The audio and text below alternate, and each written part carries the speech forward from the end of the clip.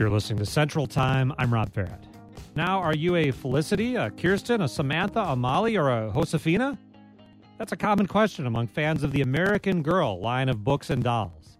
The brand was founded by Pleasant Rowland in Wisconsin back in the 1980s, went on to become an icon of girlhood for many in the 1990s and 2000s. Beyond the dolls and books, American Girl turned into a kind of lifestyle brand for young girls, including but not limited to theater kits, recipes, paper dolls, a magazine, and advice books on health and friendship. Our next guest hosts a podcast that revisits the American Girl series through a historical lens. They've just co-authored a new book exploring what they call the wonderful and wild world of American Girl fandom. You can join in at 800-642-1234. Did you have an American Girl doll when you were younger, or did your kids? Did you especially relate to any of the characters or their stories? What kind of influence has American Girl had in your life, in your family? Join in at 800-642-1234. That's 800-642-1234, or post on the Ideas Network Facebook page. Allison Horrocks and Mary Mahoney are historians, co-hosts of the Dolls of Our Lives podcast, and co-authors of that new book. It's called Dolls of Our Lives, Why We Can't Quit American Girl. Allison and Mary, thanks a lot for joining us today. Thank you so much for having us. Mary, let's start with you. You say in the podcast and the book that you're a total Molly. Now, for people who aren't familiar with the American Girl lineup, we're pretty familiar here in Wisconsin, but tell us a little bit about how you connected to one of the particular American Girl characters. Sure. So I received Molly when I was 9 years old on Christmas Eve. So she was the first American Girl doll I'd ever heard of or met. And she lives during World War II. And I just was so fascinated by her books. I was always more of a fan of the books than dolls in particular.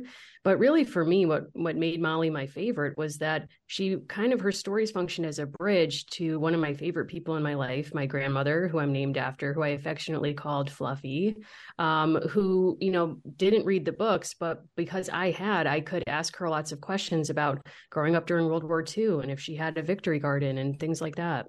And Allison, you are also a long-time Molly. What led to that connection for you? So my story is actually really similar. I also received a Molly as my entry point into the American Girl brand, but her stories were something that just really fascinated me. I love to kind of step inside someone else's life, and I was very jealous of her bangs and her eyewear.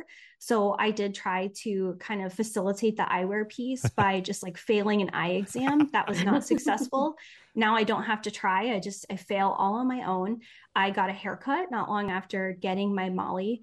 There was something about her spirit, her tenacity, her patriotism. All those things were just so fascinating to me. And for me, it was a bridge to my mom, who was a doll collector, loved playing with dolls and dollware. So it was just kind of a whole new exciting chapter for me as a kid.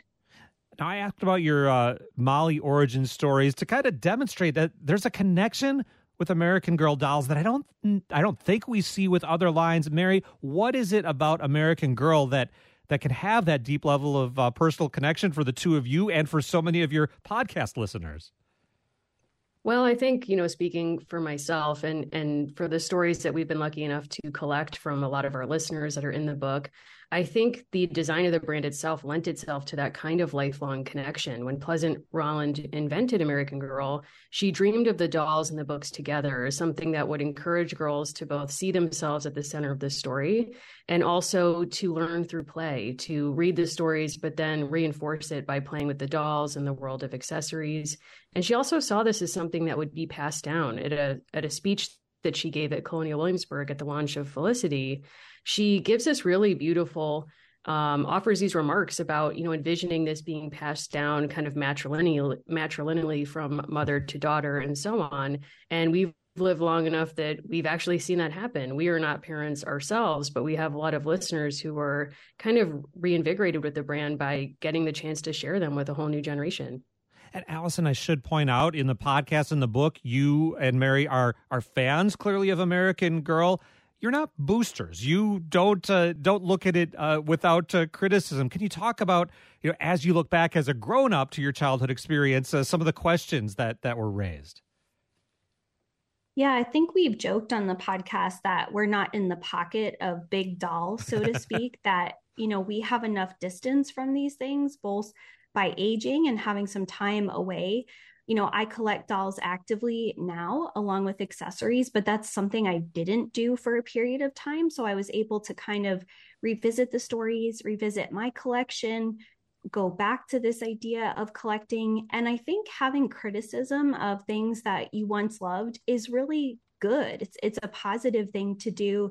We've never marketed this as a purely nostalgic trip down memory lane because we're really curious in what adults think about these things now and how new generations are interpreting them.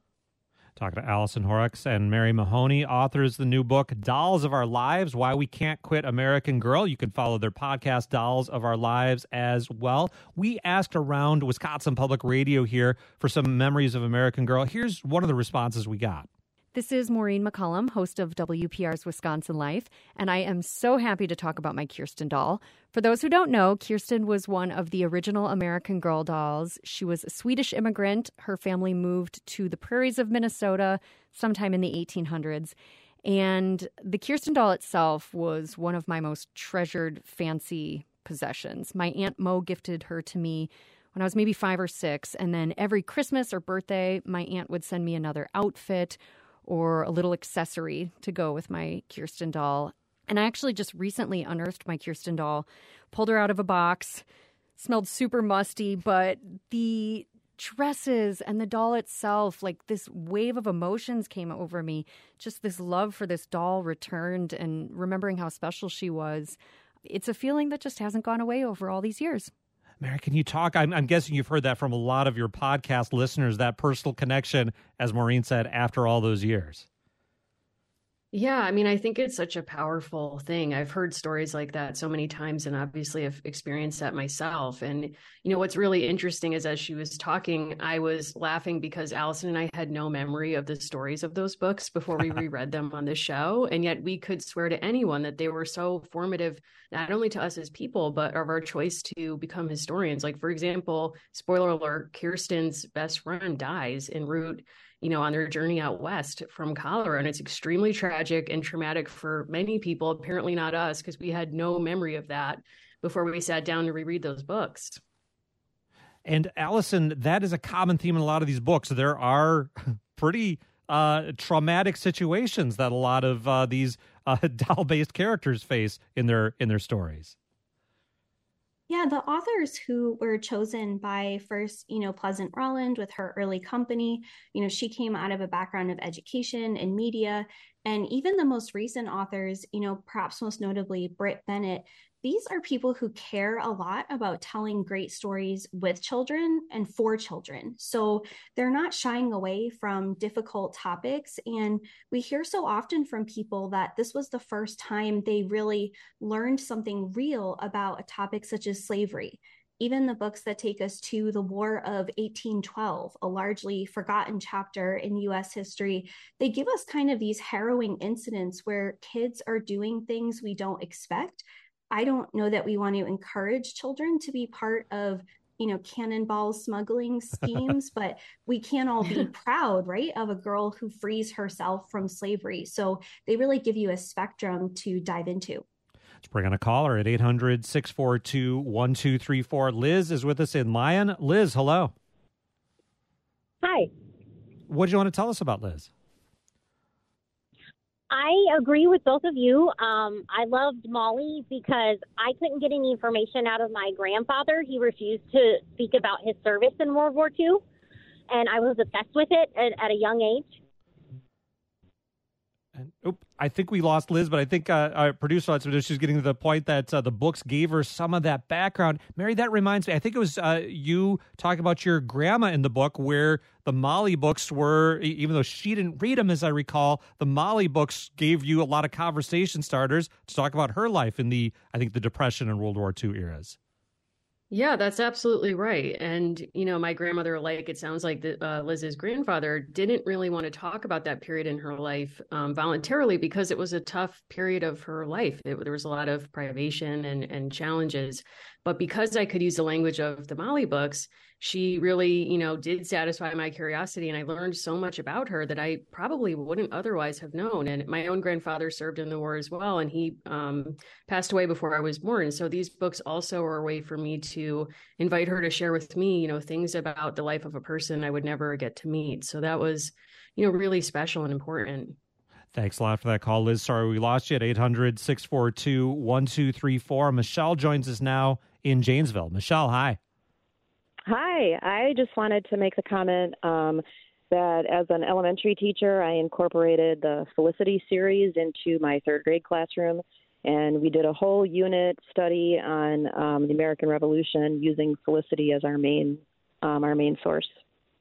Interesting. And did the kids respond to that, Michelle? Even like the girls were having an American Girl craze at that point in time, but the boys really enjoyed the historical part of it. We found an interactive website that I pulled up on the smartboard. We did crafting projects. We did cooking. It was a great resource for us to use. Michelle, thanks a lot for that call. The girl and boy thing reminds me, was it you, Allison? I can't remember, where you would be read to, and the brothers in the family didn't want to have anything to do with this because it's a girl. But wait, they keep showing up to hear the books being read out loud. That was actually... That's Mary's brother. That was Mary. I'm sorry. My okay. brothers. Yeah, no, it's okay. But yeah, they avowedly said it wasn't for them. It was girl stuff. But then one by one, they would join us. And we really all loved those books together. Thanks a lot for that call. And the idea of this as part of a teaching tool, Allison, do you have thoughts on that? Yeah, I think what's so great about that phone call is in the Felicity books and any of these series, you see kids having a really important role in history. So kids are active agents and they're not just experiencing something of the past, but they're going out and sometimes they're doing things that maybe we're not so sure about as adults looking back. That's what creates some of the comedy and tension. But I think for any kind of kid to see that children experience the revolution in a certain way, that's something they're probably really not likely to get in textbooks. And I talk about child labor with kids almost every day at my job, and hearing about kids in history can sometimes still be a novel thing. Thanks again for that call, Michelle, at 800-642-1234. Talking to Mary Mahoney and Allison Horrocks. They are co-hosts of the podcast Dolls of Our Lives. Their new book is called Dolls of Our Lives, Why We Can't Quit American Girl. And you could join in at 800-642-1234. Do you have a story to share about American Girl dolls in your own life or maybe a family member? Do you have questions for our guests about some of what they've explored in their podcast or the new book? Join in at 800-642-1234. That's 800-642-1234, or post on the Ideas Network Facebook page. We'll pick up the conversation coming up next on Central Time.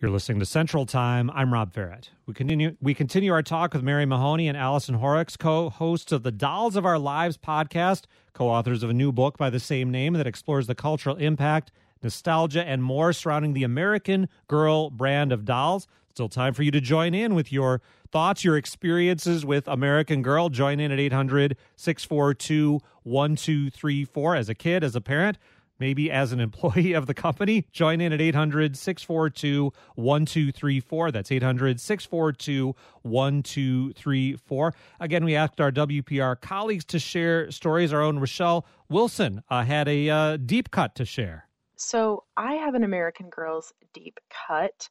I used to play the American Girls premiere, an educational computer game that came on a CD-ROM back in the 90s.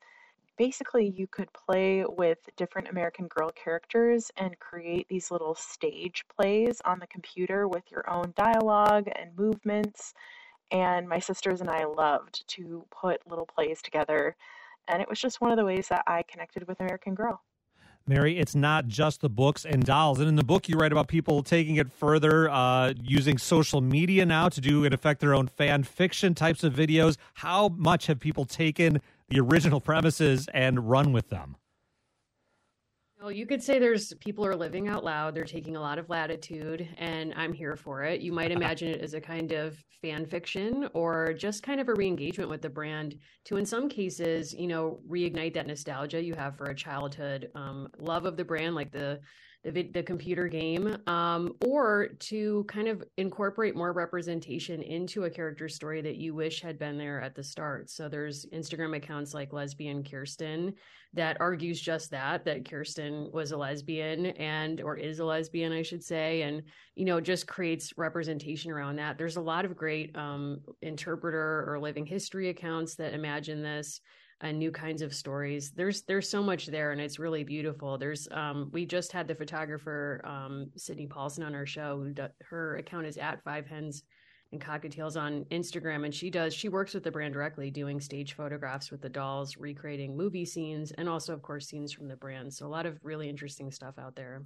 Allison, something I wanted to get into before we run out of time is American Girl dolls and their connection with race and representation of people from different backgrounds. Can you talk a little bit about how that's evolved over the decades? We've had, really the privilege of a lot of people reaching out to us and sharing their stories, which are different from our own. And there's been some really fantastic think pieces. Aisha Harris has written extensively about the meaning of the Addie doll and her connections both to slavery and self-liberation.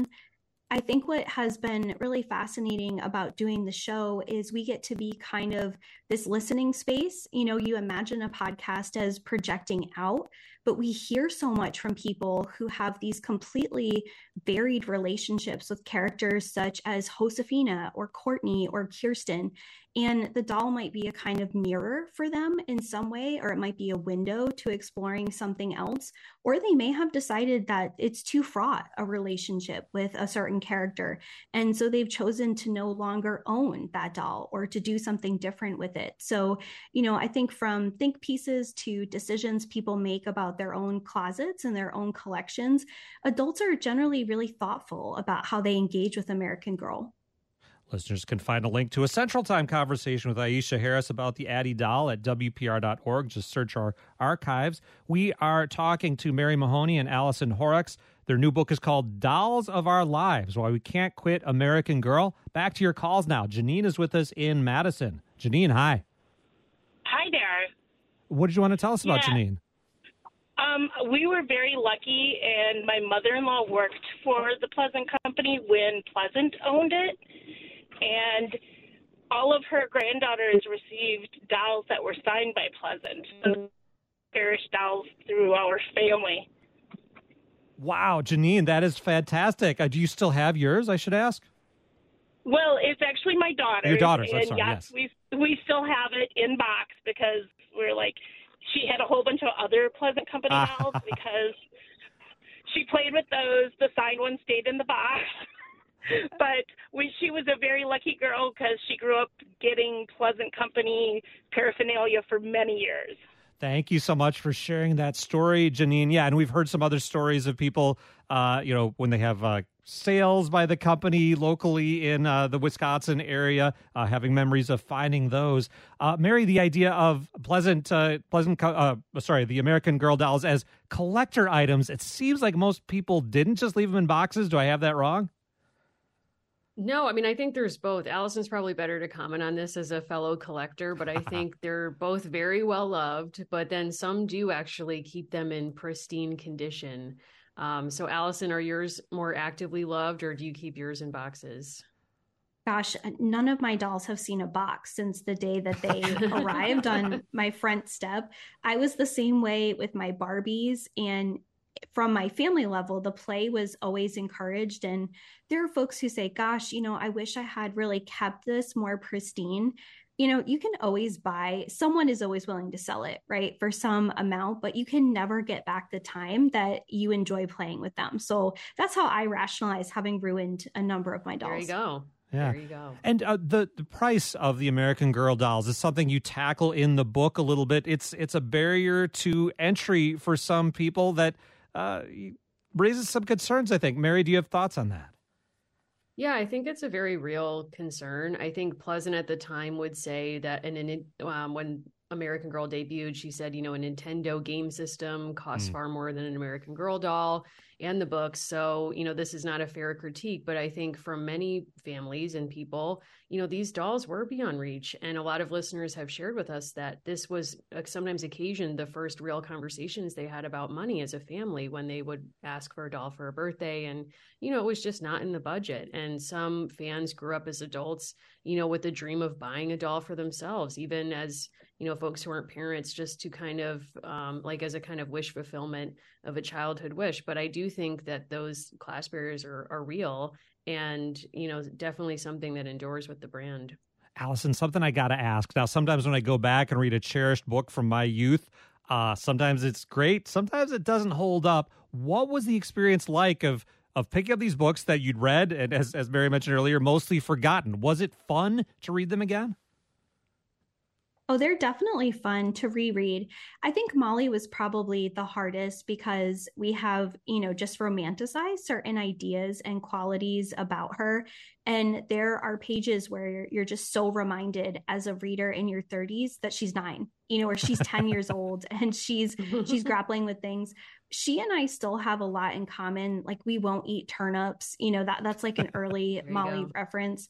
But the truth is, it's a lot of fun to revisit these things. I think if you go in with an open mind, right? And you're willing to see how the text hasn't changed, but you have, and that can be a great experience. We'll leave it there. Allison and Mary, thanks again for joining us. Thank you. Thank you so much. Allison Horrocks and Mary Mahoney are historians and co-hosts of the Dolls of Our Lives podcast. We've been talking about the cultural legacy of the Wisconsin-based American Girl brand and their new book, Dolls of Our Lives, Why We Can't Quit American Girl. You can keep sharing your stories over on the Ideas Network Facebook page.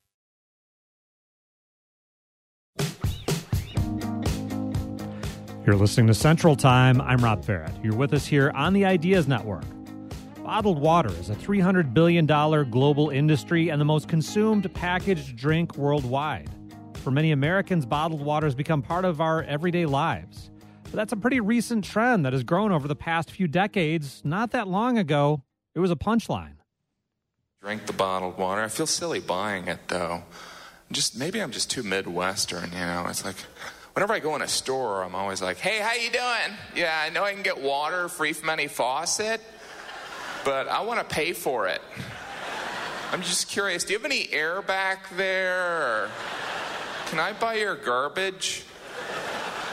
When you think about it, it is water, right?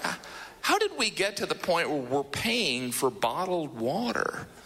That must have been some weird marketing meeting over in France, Let's just tell the Americans the water's from France. We bought it. That's comedian Jim Gaffigan doing a stand-up routine back in 2000. So why now do so many Americans spend billions of dollars each year on bottled water? In a new book, our next guest digs into that question and says that bottled water is part of a deeper story of the environment, inequality, and the commodification of a public service. You can join us at 800-642-1234. Do you drink tap or bottled water at home? Do you buy bottled water when you're dining out or traveling? Have you switched over to carrying a reusable bottle? And were you part of the story a couple decades back when Perrier looked to bottled water here in Wisconsin? Big, long controversy there. You can join in at 800-642-1234. That's 800-642-1234, or post on the Ideas Network Facebook page.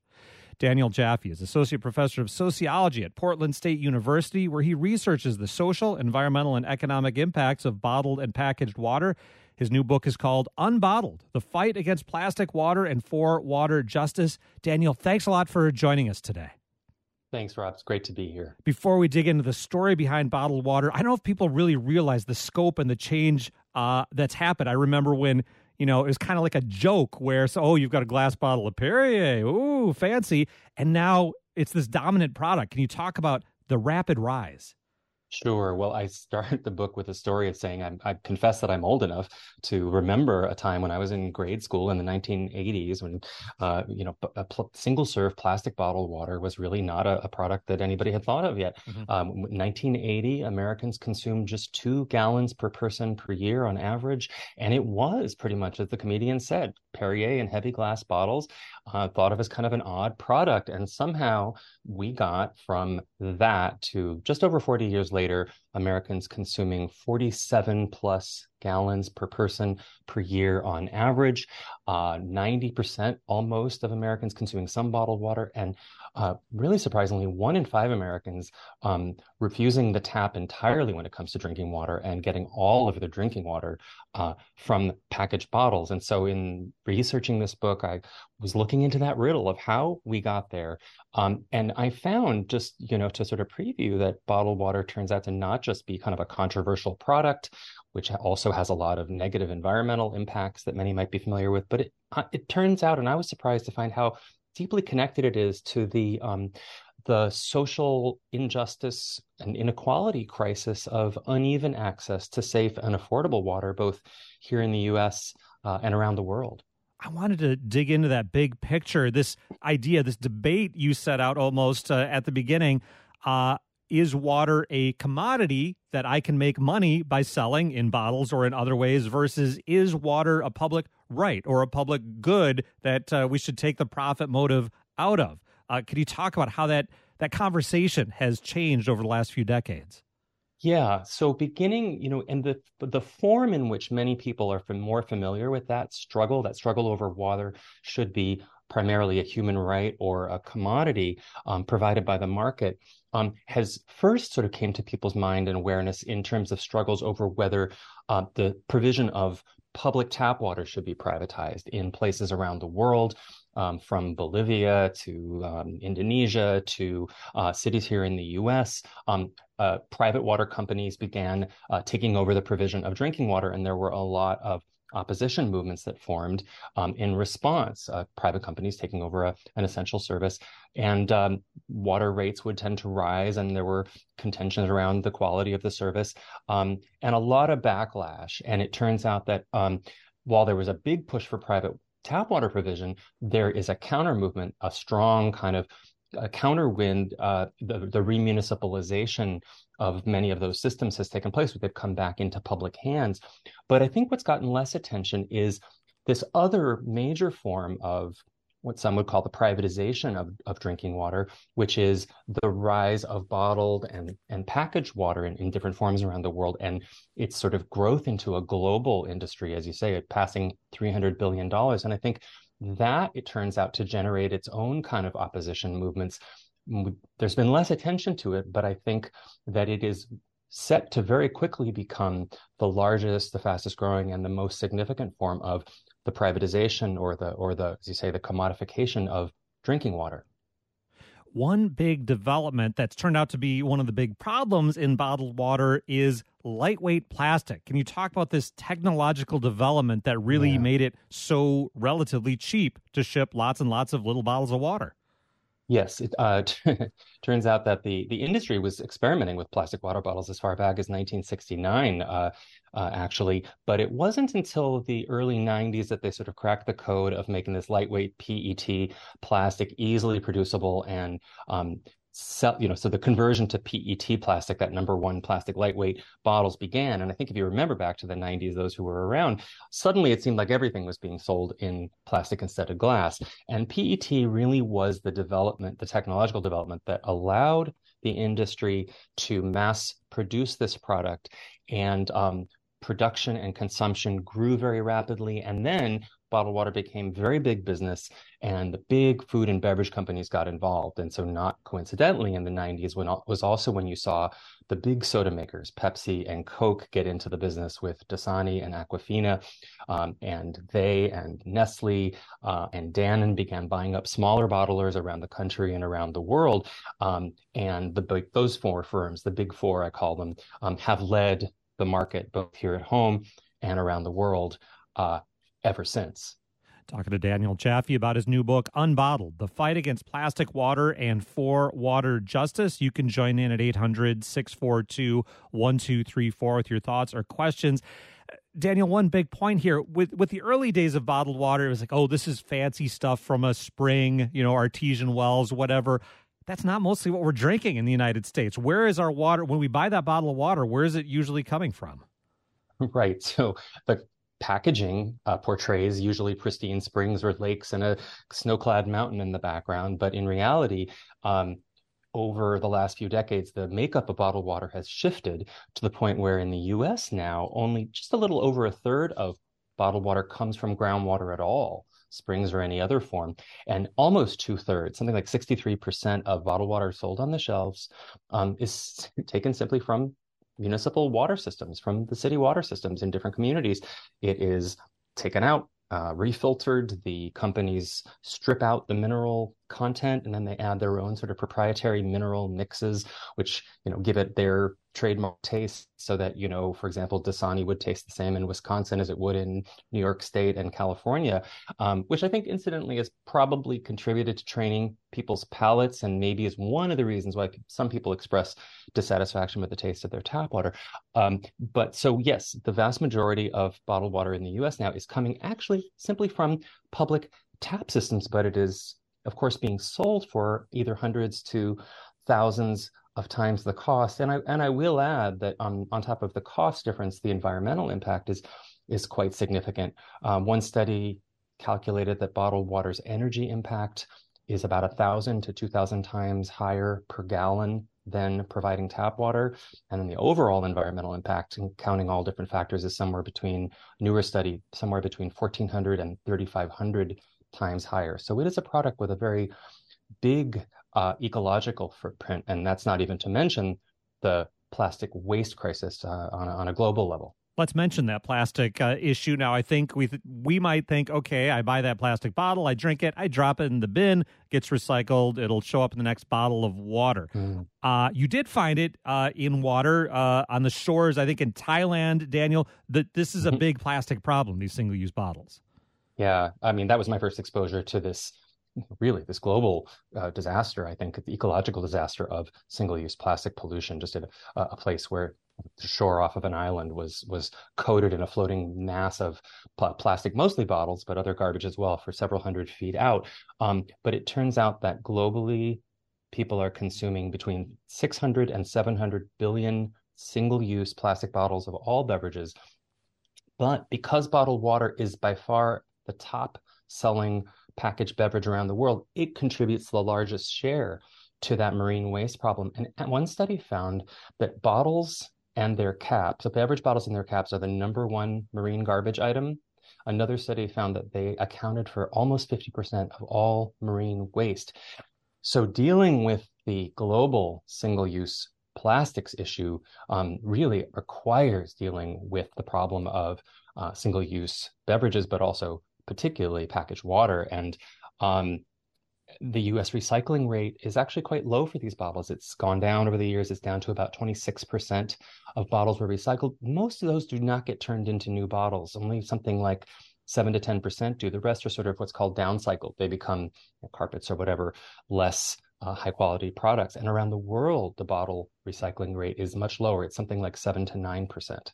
Talking to Daniel Jaffe about his new book, Unbottled, The Fight Against Plastic Water and for Water Justice. You can join in at 800-642-1234. Do you avoid plastic water bottles? What led you to do that, if so? Or are they more convenient? Do you maybe trust it more than the tap water at your home or place of work? What questions do you have about the rise of this bottled water industry? Join in at 800-642-1234. That's 800-642-1234, or email ideas@wpr.org. We'll continue the conversation coming up here on Central Time. It's Central Time. I'm Rob Farrett. We're picking up the conversation with Daniel Jaffe about the bottled water industry and his new book, Unbottled, The Fight Against Plastic Water and for Water Justice. You can join in at 800-642-1234. Let's bring on a caller now. Christina is with us in Glenwood City. Christina, hi. Hi there. Thank you. More often than not, I get my water in glass bottles, spring water. I want to confirm that when it says spring water, is that in fact spring water and not purified? Christina, thanks for the call. Daniel, you write in the book that regulations, especially if water doesn't cross state lines, are non-existent or vague at best.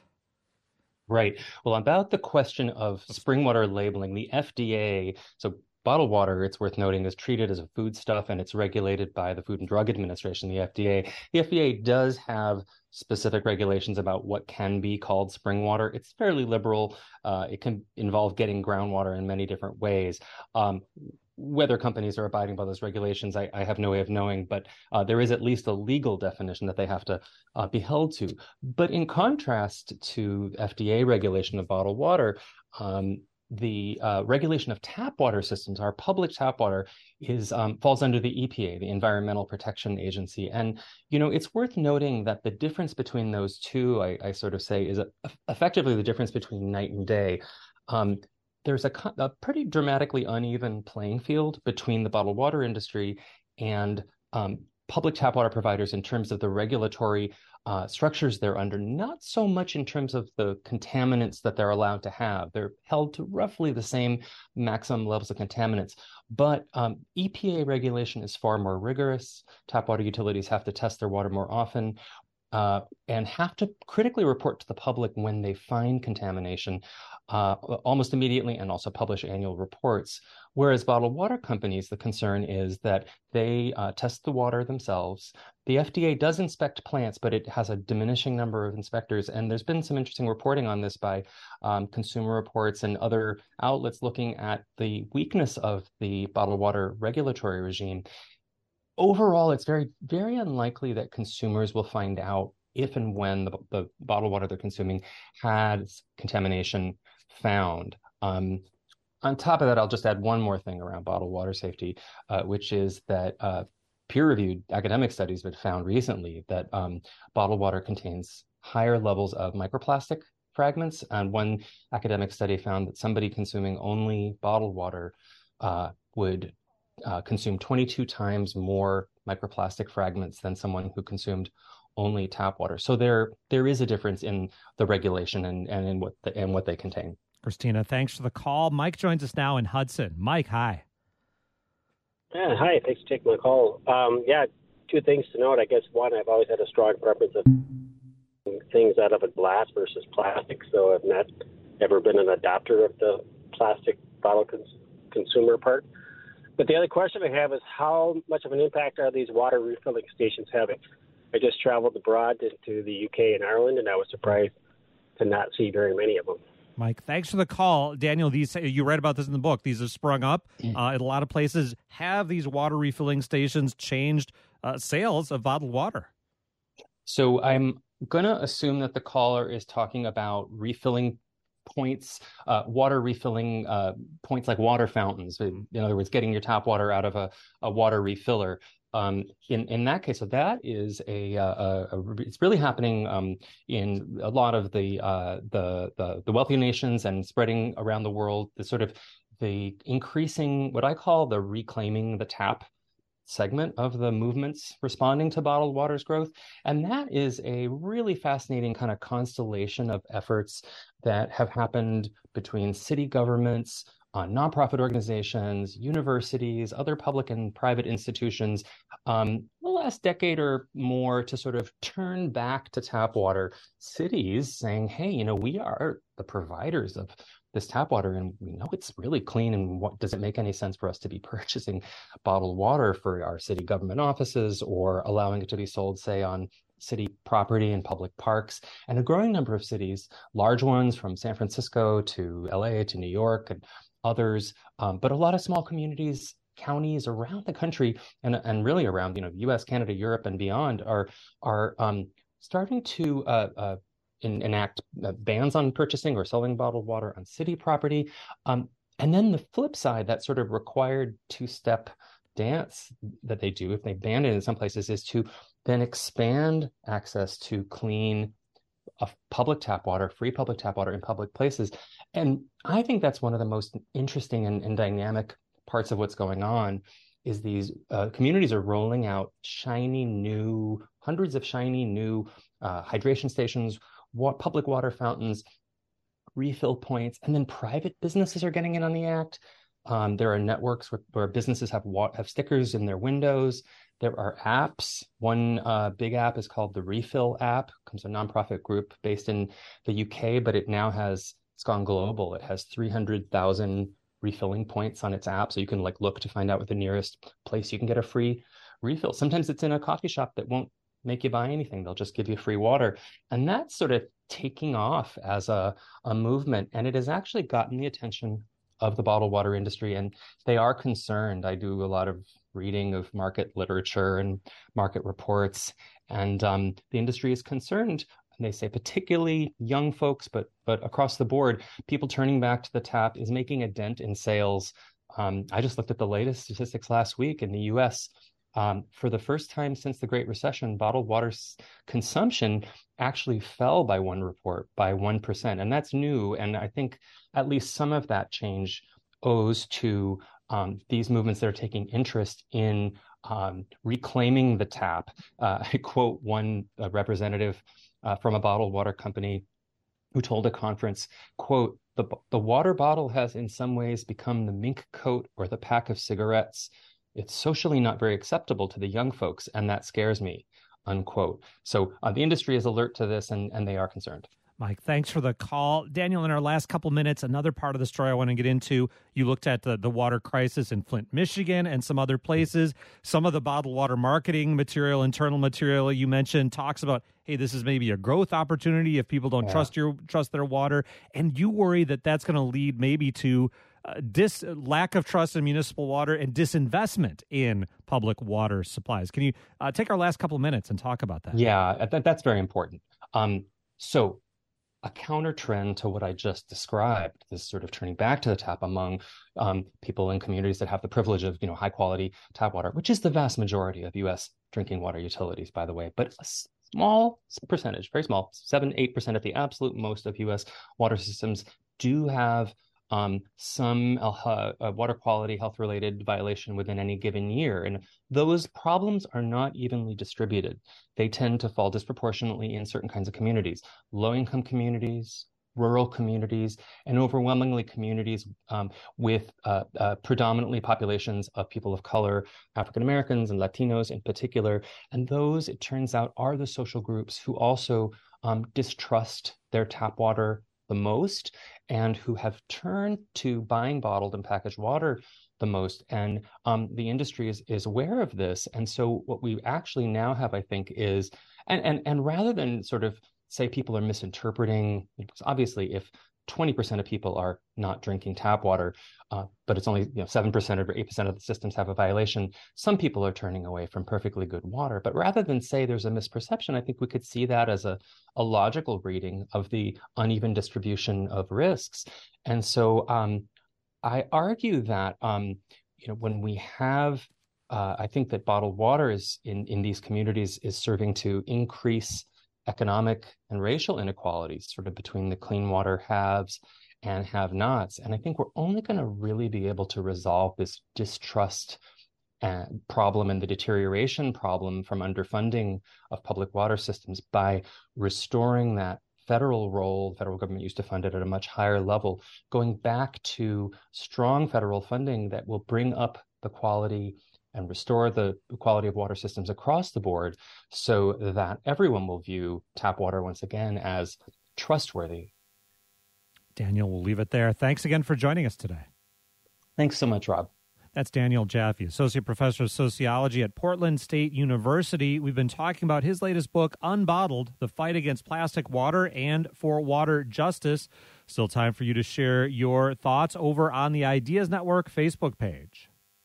You can follow these conversations all the time, anytime online at WPR.org, stream live, or check out or share archived copies of conversations here on Wisconsin Public Radio. You can also download the Wisconsin Public Radio app. I'm Rob Ferret. You're listening to Central Time here on the Ideas Network.